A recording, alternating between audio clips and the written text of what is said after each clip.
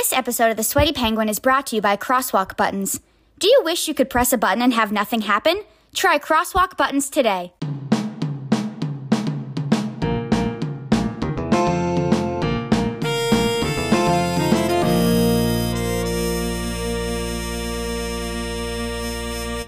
Welcome to episode 62 of The Sweaty Penguin, Antarctica's hottest podcast. I'm your host, Ethan Brown. It is Friday, October 22nd. You can subscribe to The Sweaty Penguin on Apple, Spotify, Google, Podcast Addict, wherever you get your podcasts. Be sure to leave a 5-star rating and a review, and you will get a shout-out at the end of the show. The other way to get a shout-out? Join our Patreon. For as little as $5 a month, you'll also get access to some Sweaty Penguin swag, exclusive bonus content, and more, including an extended cut of today's episode.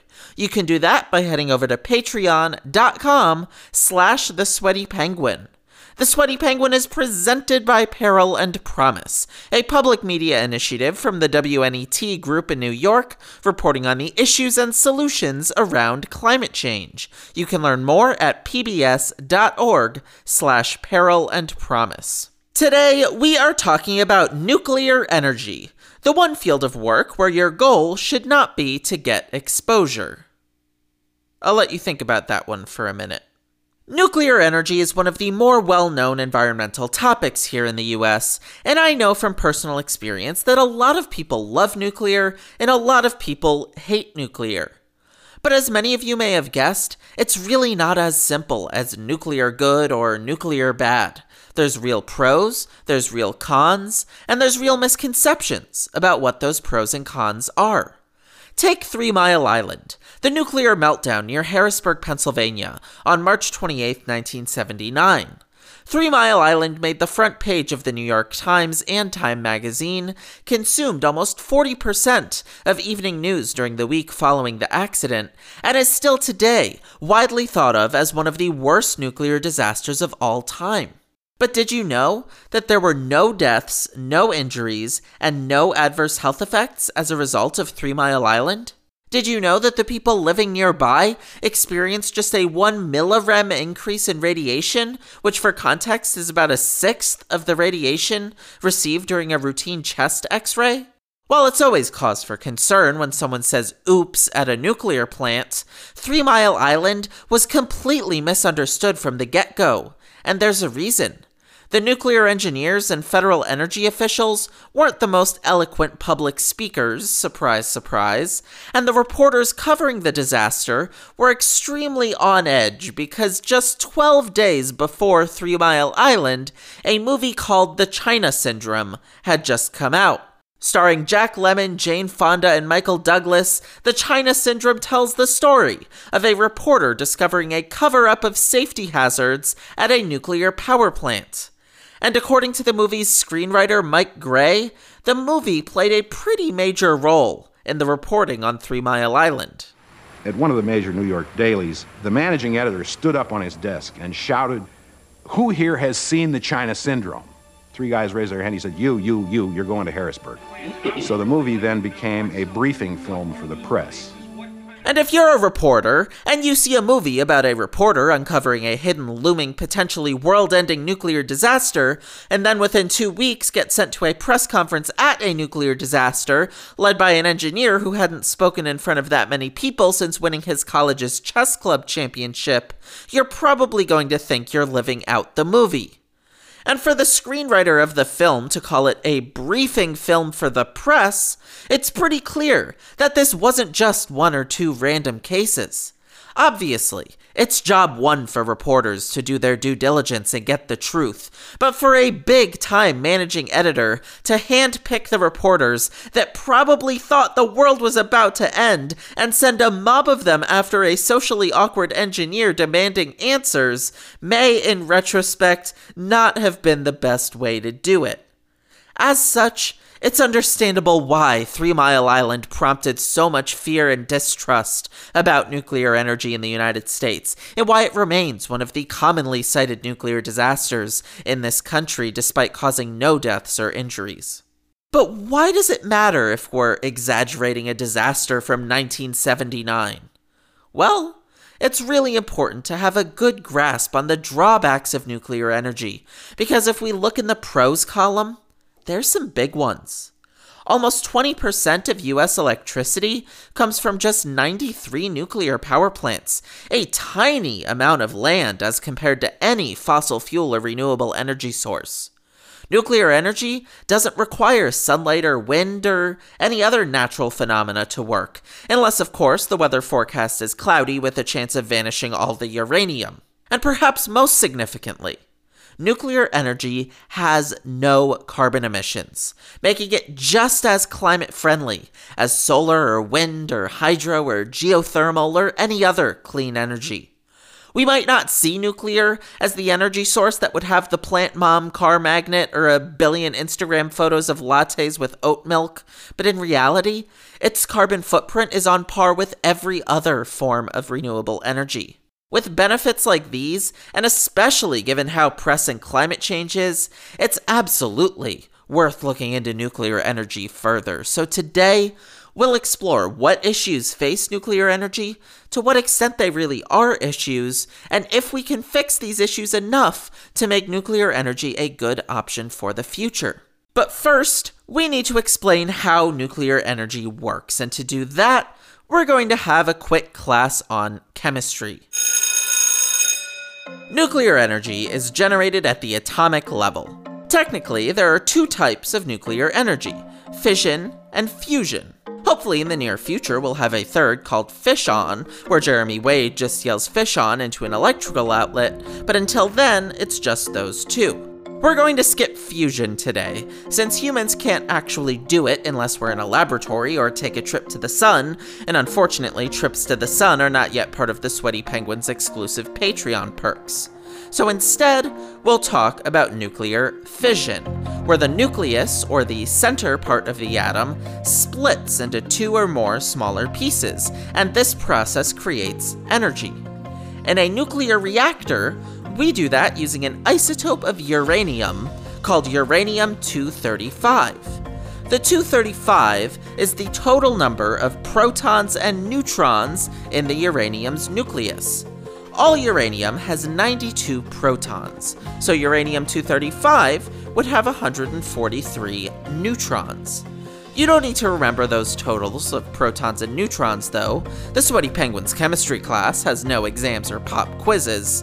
Just remember that uranium-236 has one more neutron than uranium-235. 238 would have two more than 236, etc. Why do we need to know that? Well, uranium-235 can be found on Earth pretty easily, and uranium-236 is what we call fissile. It is capable of undergoing nuclear fission. So in a nuclear reactor, we basically fire a neutron at a uranium-235 atom to turn it into a uranium-236 atom. That causes a nuclear fission reaction. The uranium-236 splits into barium, krypton, a few leftover neutrons, and energy. Pretty cool, right?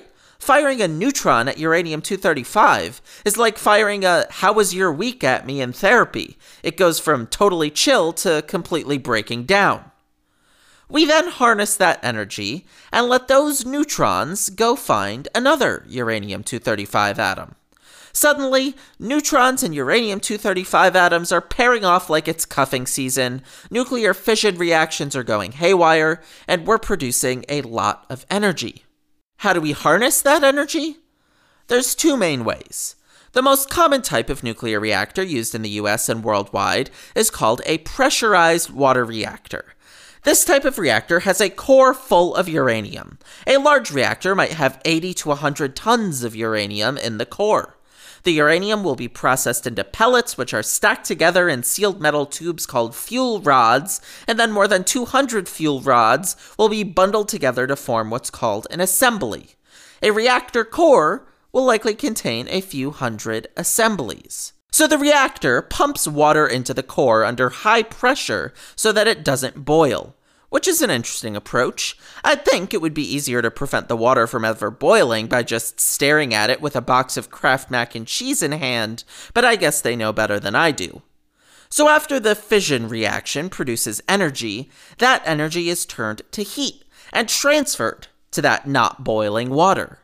When the water heats up, it is pumped into heat exchanger tubes, which heat up different water to create steam, which then spins a turbine and generates electricity. That water used in the core then goes back to the beginning and is used again. The less common type of reactor is the boiling water reactor. Unlike the pressurized water reactor, which transfers the water elsewhere to generate steam, the boiling water reactor produces steam directly from the water in the core that is heated by the fuel rods, which goes directly from there to the turbines. So what issues arise in this process? First, there's some concerns with the process of mining the uranium. To be clear, uranium mining can be done completely safely. But if it's not done right, it can produce environmental and health risks, and in the past, it certainly has. Listen to Clee Benally, a Navajo musician from Arizona, share what it's like to live near old uranium mines. There is an abandoned uranium mine that looks like a hill. I mean, contaminated radioactive dirt looks like regular dirt. It's an invisible threat, but there were toys, from what I understand, there were signs of children playing in this hill, and there were houses just right at the base of this. But one of these rocks, when a Geiger counter was set on it, it went through the roof. And so these abandoned uranium mines look like the rest of the natural landscape. There are an estimated over 1,000 in our homelands. Radioactive dirt looks like regular dirt. It's like how decaf coffee looks like regular coffee, or how sociopaths look like normal people. Honestly, I don't think it's the worst idea to tell children to just not play in dirt, period, and avoid all the bath time arguments, but yeah, radioactive dirt is a lot worse than regular dirt. And for the Navajo Nation to have over 1,000 of these inconspicuous hills in their homeland, as Clee says, is really scary. Who knows how many people, adults or kids, have been exposed to radioactive material? To be clear, this isn't The Simpsons. Although The Simpsons has predicted stuff accurately in the past, radioactive material definitely won't give you 8 eyes or an infinite craving for donuts. But studies have shown higher rates of pneumoconiosis, tuberculosis, chronic obstructive pulmonary disease, and cancer in Navajo uranium mine workers. And if that's scary, let me tell you how we know that. In the 1950s, the US government wanted to study the health impacts of uranium, so they planned to identify the level of radon in uranium mines and correlate that to the health of the respective workers. But the Navajo miners, many of whom did not speak English, were not informed of the fact that they'd be subjected to hazardous conditions for this study.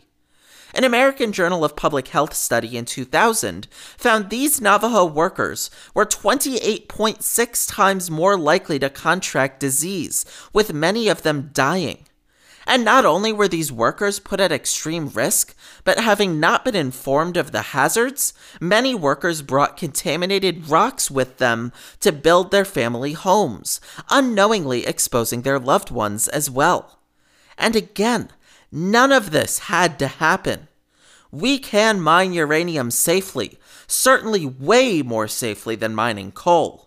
But in the Navajo Nation, where the old uranium mines were named a Superfund site in 1994 and still not cleaned up to this day, you can understand why people like Clee are really frustrated. Their very recent ancestors were deceived, harmed, and in some cases killed due to uranium mining, and the Navajo Nation is still living with these hazards to this day.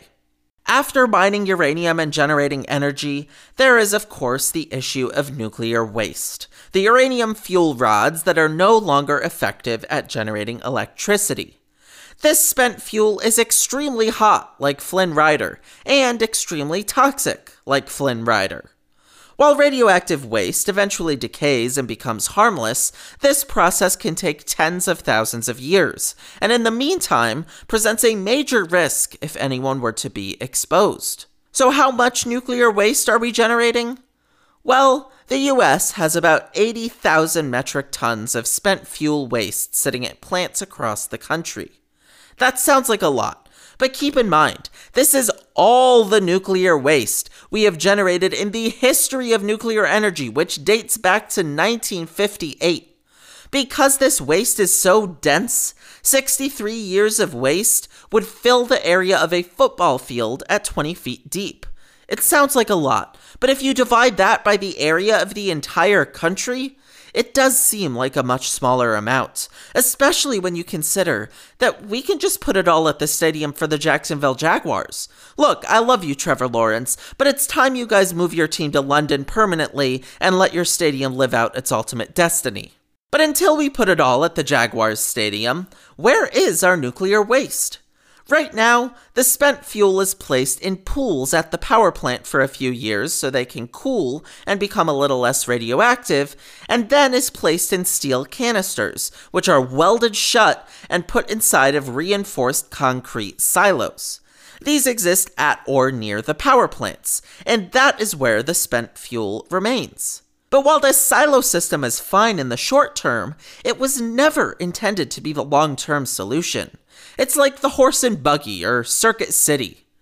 Experts debate how long these silos can remain safe, especially considering many are on coasts and a prominent one in California is on a fault line, and additionally, they cost a lot of money to maintain. So where could we permanently put our nuclear waste? Well, this becomes quite the debate, with hot takes going as far as launching it into space, as this viral video explores. But here's the problem.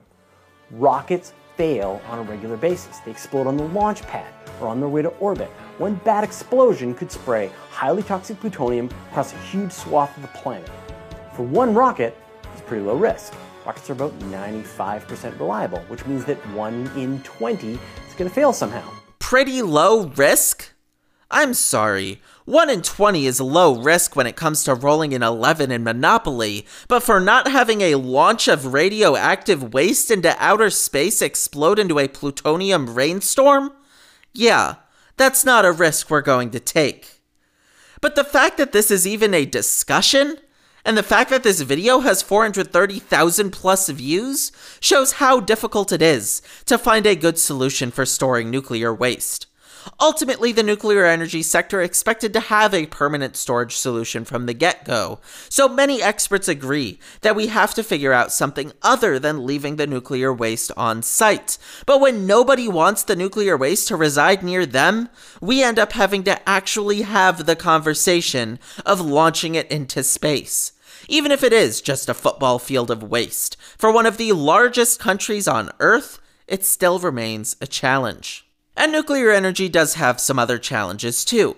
For one, nuclear has become more expensive than energy sources like solar, wind, and natural gas in recent years. The actual cost of operating a nuclear power plant is pretty cheap, considering how much electricity a single plant produces, but actually building a plant is a huge upfront cost for nuclear energy. Nuclear energy also requires a huge amount of water, over 3 times that of natural gas, 25 times that of solar, and I can't even give you a number for wind because wind doesn't really require any water. Because nuclear requires so much water, reactors are usually built next to water bodies, and often the wastewater will be returned to the water body and affect the wildlife. There have even been reports of radioactive alligators. Seriously, I didn't think alligators could get any worse, but apparently they can. And now that I think about it, if radioactive alligators are a thing, maybe we shouldn't be putting all the nuclear waste in Jacksonville, Florida. None of this is to say we should write off everything that requires a lot of water, but it's also a valid concern. Now, I know what you're thinking. How have we gotten this far in and not discussed nuclear disasters?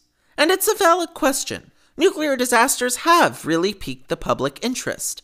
So much so that in 2019, the 1986 Chernobyl nuclear disaster was turned into a TV miniseries that received major critical acclaim. The Emmy for limited series goes to Chernobyl. It's a new day, it's a new life for me. Chernobyl received 19 nominations this year. Chernobyl, the little nuclear disaster that could, pulling into the station with a caboose full of Emmy gold. Wait, hold on. The little nuclear disaster that could? Are we supposed to be proud of one of the worst nuclear disasters in history for providing the topic of a cool miniseries? I mean, can you imagine if in 30 years we called Ida the little hurricane that could, or Jamie Spears the little conservator that could? Come on, Hollywood. I feel like we're forgetting how bad this was. But with Chernobyl raking in Emmys in 2019, it would make sense that when we think of nuclear energy, we'd think of large-scale disasters with government cover-ups and uncounted casualties. No other nuclear disasters winning Emmys, so Chernobyl is now sort of the baseline.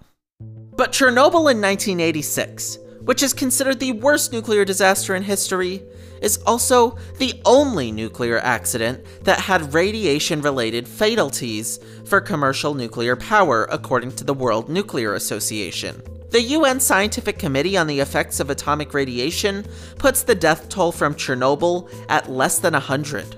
Of course, many people were exposed to radiation that could have increased their risk of cancer or other health effects, so that number may turn out to be on the low side. But 3 Mile Island had no deaths or injuries. The Fukushima disaster in 2011, where a tsunami in Japan disabled the cooling system in a nuclear disaster, led to many casualties as a result of the stressful evacuation, estimated between a few hundred and a couple thousand, but only one death attributable to radiation. And most other nuclear disaster deaths were back in the 50s and 60s, and in the United States, there really haven't been many fatal disasters. Certainly no recent ones. Of course, we shouldn't shrug off deaths because they're fewer than we expected, though. If you assumed everyone who ate Death by Chocolate Cake died because it has the word death in it, and then found out only 2 people died from it in history, you should still be asking why people are dying because of chocolate cake. That said, we need to put this in context. According to Our World in Data, on average, 25 people die prematurely per terawatt hour from accidents and air pollution to produce coal, 18 to produce oil, 5 to produce biomass, and 3 to produce gas. Compare that to 0.02 for solar, 0.02 for hydro, 0.04 for wind, and this is an overestimate accounting for not just deaths in the uranium mines and the few worker deaths during accidents, but the long-term radiation deaths from Chernobyl and evacuation deaths from Fukushima, 0.07 deaths per terawatt hour for nuclear. If you don't count those indirect deaths, nuclear may in fact be the safest energy source. So if we're concerned about safety, as I'm sure we all are, of course, we need to do everything possible to ensure a Chernobyl or a Fukushima never happens again, and we are doing that. But even with those disasters, nuclear energy has actually saved lives when you consider the alternative. By taking safety seriously with nuclear, safety has actually become a pro.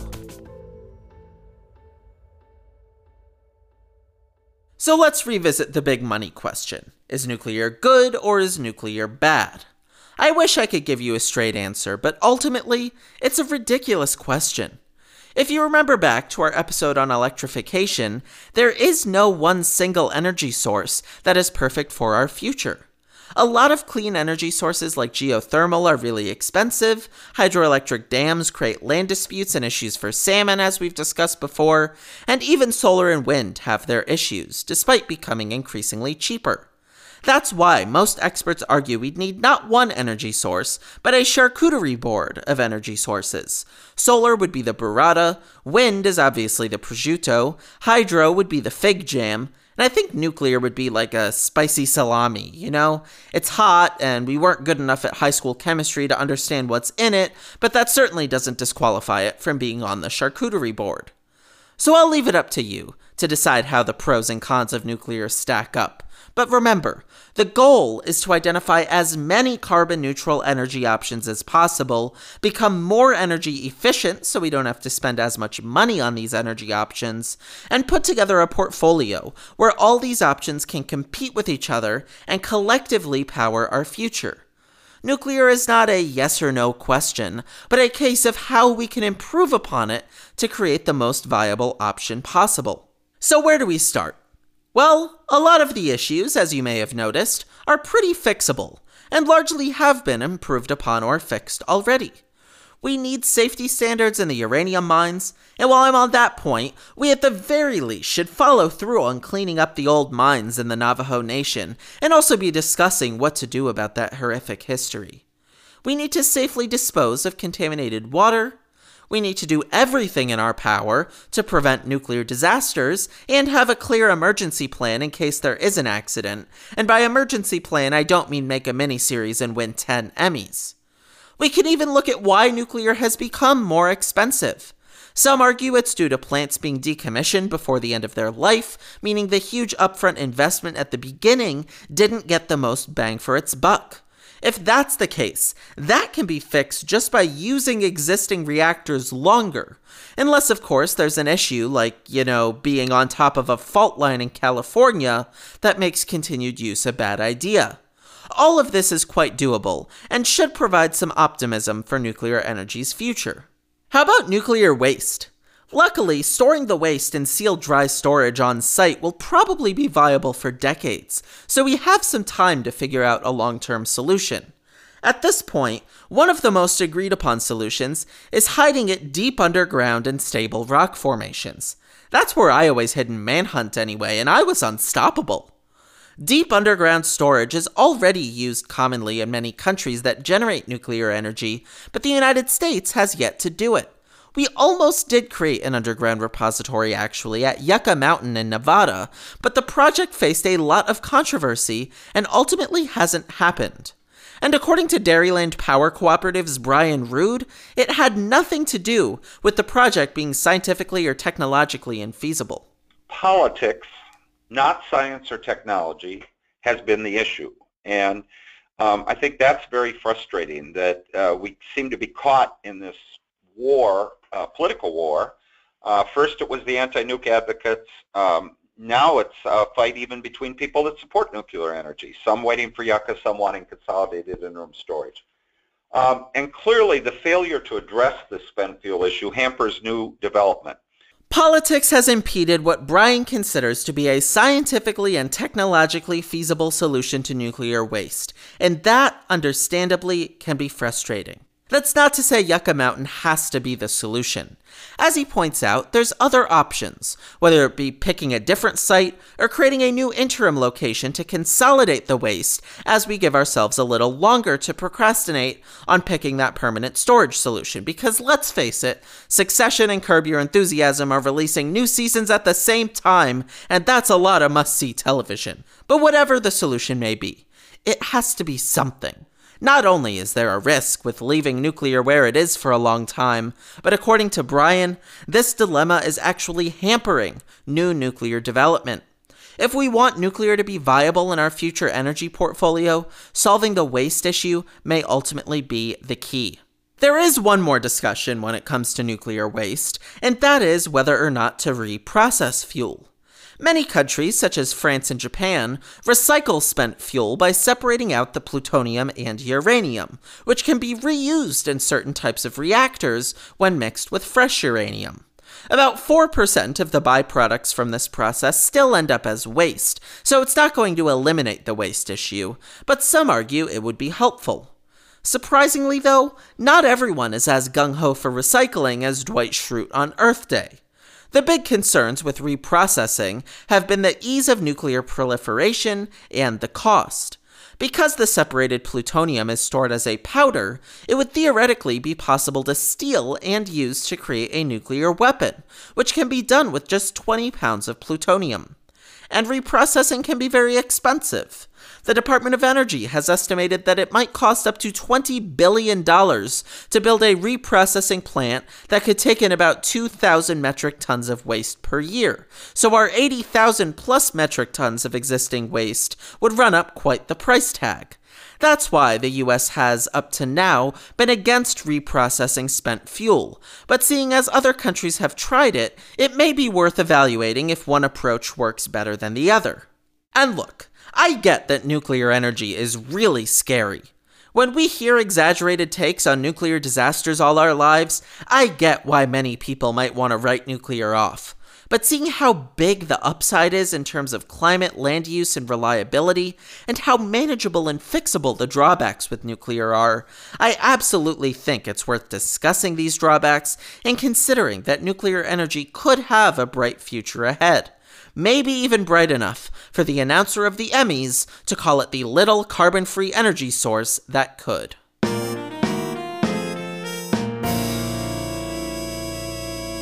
Do you hate getting to your destination on time? If so, crosswalk buttons are for you. With crosswalk buttons, towns and cities can pretend to give walkers some power over people driving carbon-emitting cars, but actually just make walkers stand at street corners pressing buttons like a bunch of idiots. As if a person was any competition for a 3,000-pound piece of metal. Crosswalk buttons. Wait, how do I close this elevator? The Sweaty Penguin is presented by Peril and Promise, a public media initiative from the WNET Group in New York, reporting on the issues and solutions around climate change. You can learn more at pbs.org/perilandpromise.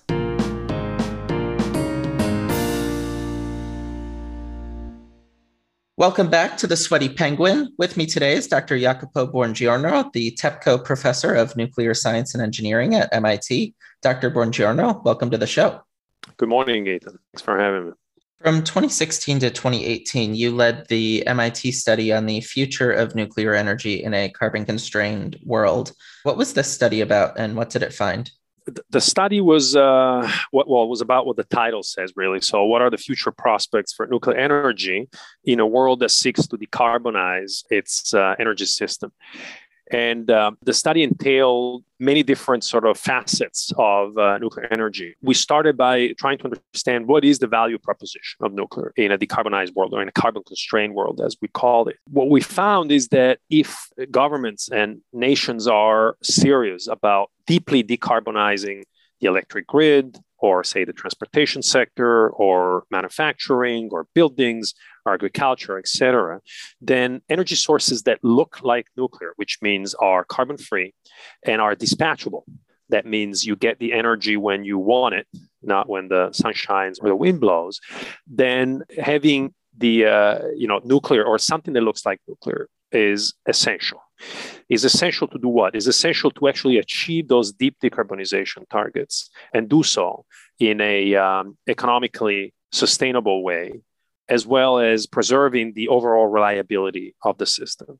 So even a small share of nuclear in any of these sectors would really go a long way in ensuring that you have a reliable, relatively low cost and clean decarbonized system. That was the chief sort of finding from that first part of the study. And then we looked at in great detail about what advanced nuclear technologies could help in the different sectors of the economy. And not surprisingly, there we found that, well, we have several different technologies with different degrees of maturity, so they can become available either within this decade or a little bit later, et cetera. But there is no fundamental impediment to the development of, or to deployment and adoption of nuclear energy systems, new nuclear energy systems, basically across all sectors of the economy. A third thing that we focus on was the regulatory process. So any new nuclear technology that comes to market will have to be licensed by an independent regulator. In the United States is the Nuclear Regulatory Commission.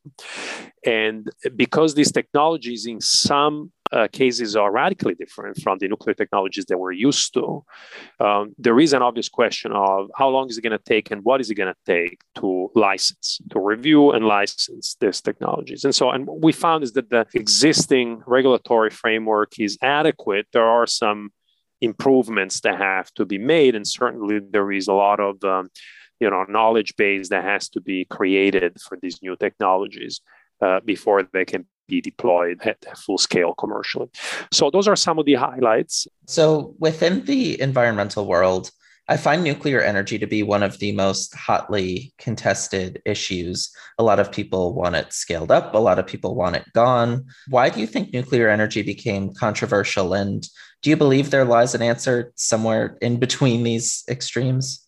It certainly does, as always, right? The extremes are almost never the right answer. So I personally think, based on the study that we just talked about, as well as 20 years of experience that we should really try to scale up. Going back to your question, why is nuclear so controversial? Well, it's a very long history, right? I think originally it goes back to the association of commercial nuclear power with military applications, whether it was, nuclear weapons or nuclear propulsion for submarines. And so that certainly did not help with the acceptance of the public. But ultimately, I think, the opposition started or grew certainly back in the 60s and the 70s, and it was probably related in part also to the rejection of big government programs. So it had nothing to do really with nuclear, but the fact that nuclear was perceived, right or wrong, as a government-driven program or technology as opposed to a private or more consumer-driven technology that didn't help. There are a couple of issues that routinely come up about nuclear with stakeholders. One is safety. Another one is waste that have to be addressed. Now, in both cases, I think people typically tend to greatly overestimate the magnitude of these issues. The truth is that the safety record of the nuclear industry is extremely strong, certainly in the United States, but also, I would say, international accidents notwithstanding, including Fukushima and 3 Mile Island going back. Waste has been a controversial issue forever. It's not a big technical problem. We have the volumes of nuclear waste that have to be disposed of are very, very small. There are many different technical approaches that are safe and even low cost. It's always been a matter of policy and politics, really, to find sites for repositories and manage that process in a way that local communities are comfortable with that technology. You mentioned nuclear's safety record, which I actually find very interesting because there is this public idea that nuclear is very dangerous because we see these big disasters like Chernobyl or Fukushima. We also see it in pop culture and the media. But of course, compared to coal or other fossil fuels, nuclear is extremely safe. So how is nuclear as safe as it is? Because it does seem a little counterintuitive, but certainly the numbers are in favor. Yeah, you're right. The numbers are certainly in favor. If you look at OSHA reportable accidents, so this is basically the safety of the workers, right? The nuclear workforce, one of the lowest incident rate in the whole industry, in the whole economy, really exceptional focus on safety. The spectacular accidents, a la Fukushima, Chernobyl and TMI, certainly that's the root cause of the fear. In all cases, including Chernobyl, which was a very, very serious and awful accident, the radiological consequences for the general public have been greatly exaggerated. I mean, as you said, the numbers really don't lie. It's pretty clear that the implications have been minimal there. But here, I think it's where the burden is on my own community and on nuclear engineers and nuclear scientists, et cetera, is even if the public health consequences are low, I think it's up to my community to come up with designs that greatly reduce the probability of having such accidents. And even if you have such accidents, the consequences have to be minimized in terms of people evacuating. It's really a very, very bad implication of an accident. Now, I will say that like all technologies, nuclear is evolving. And so we can talk about Chernobyl, 3 Mile Island, and Fukushima with the awareness that we're talking about 1960s, 1970s technologies. And so the analogy that I often use is like cars, right? So yes, maybe we know someone that had an accident in the 1960 Trabant, East German car. And does that mean that we're not going to drive a 2021 Mercedes now because of the association? It's still cars, right? Yeah, but it's a very different technology. And the same goes with nuclear. So the technology really has evolved and it's becoming more and more robust and tolerant of abnormal scenarios and therefore less prone to accidents. Nuclear waste is the other concern you mentioned, which I think a lot of people in the environmental world are very concerned about, since not only is the waste hazardous, but we're running low on spots to put it. And it's kind of hard to envision what a solution to that issue looks like. So if we continue producing nuclear energy or scale it up, how do we store this waste safely and fairly? Yeah, so the starting point ought to be the realization that really the amount of material that we're talking about is minuscule, right? Truly minuscule. So let me give you some numbers. If a person were to use only nuclear electricity for his or her own life, you would produce the amount of high-level waste or radioactive waste that fits in a cup of coffee. I mean, that's it. That a cup of coffee volume would be your legacy in terms of nuclear waste. Then it stems from the fact that the energy density of uranium, which is the fuel that nuclear reactors use, is millions of times higher than the energy density of, say, natural gas or coal. So you don't need a lot of material to begin with, and therefore you don't get a lot of waste to end with, right? So the amounts are small. Now, those amounts being small and at the level of the United States, now, you have to go, of course, beyond just one person. If you go at the level of the United States, what we have produced so far is 84,000 tons of high-level radioactive waste. That might sound like a big number, 84,000 tons.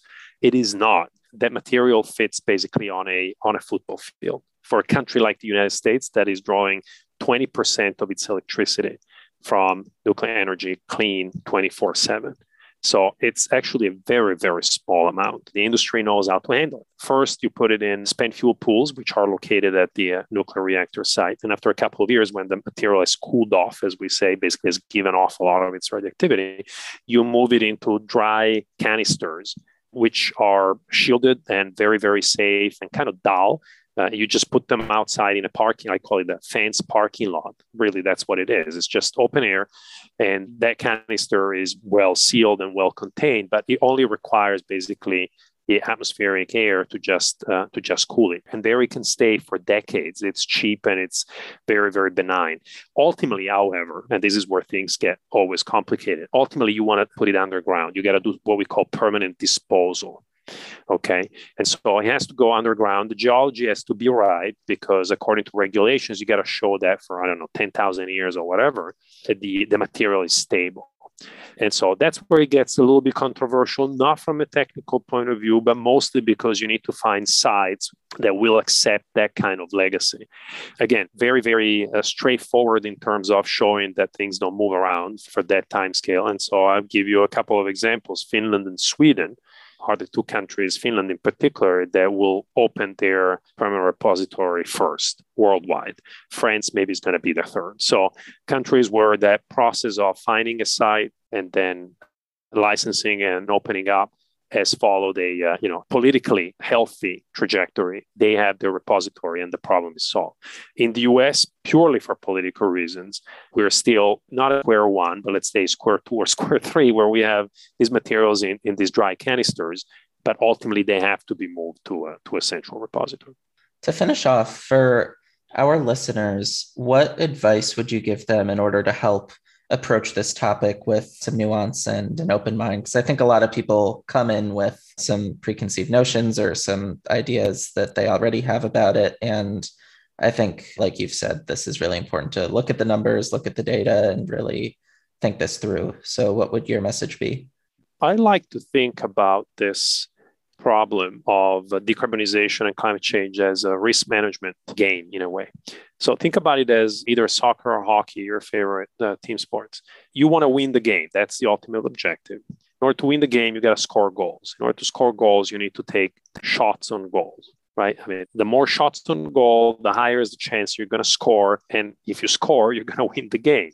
So all of the above technologies means you're putting a lot of shots on goal, right? So if you want to win a game, you can't just take one shot on goal because chances are, the keeper will save it and then you don't win the game. So here's the same thing. If you want to decarbonize, don't get stuck with the idea that we have a silver bullet. There is one solution, one technology that will solve the problem. No, there is a portfolio of technologies. And at this point, frankly, nobody knows what is the right mix of these technologies that will get you to the finish line. And so we cannot afford to discard any technologies. Nuclear is one such technology that we absolutely need to keep in that mix and push, and then we'll see. So that's prudent risk management. You want to win the game, all of the above, many shots on goal. Dr. Buongiorno, thank you so much for joining us. My pleasure. This wraps up episode 62 of The Sweaty Penguin. Remember, you can get a shout out at the end of the show by leaving a 5-star rating and a review on Apple or Podcast Addict. That helps boost us in their algorithms. You can also get a shout out by joining our Patreon, and you'll get not just a shout out, but merch, bonus content, even a chance to win a signed book from one of our experts. Head to patreon.com/thesweatypenguin to unlock all that cool stuff and help grow the show. Once again, The Sweaty Penguin is presented by Peril and Promise, a public media initiative from the WNET Group in New York, reporting on the issues and solutions around climate change. You can learn more at pbs.org/peril and promise. Thank you all for listening, and I'll see you next week.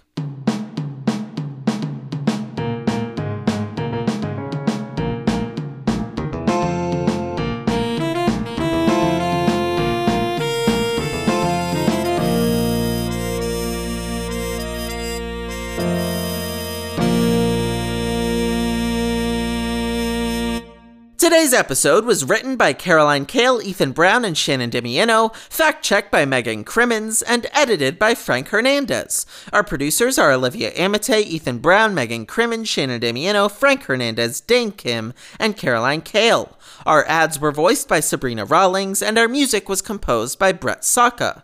Special thanks to our Emperor Penguin patrons Lawrence Harris and Brownies Central.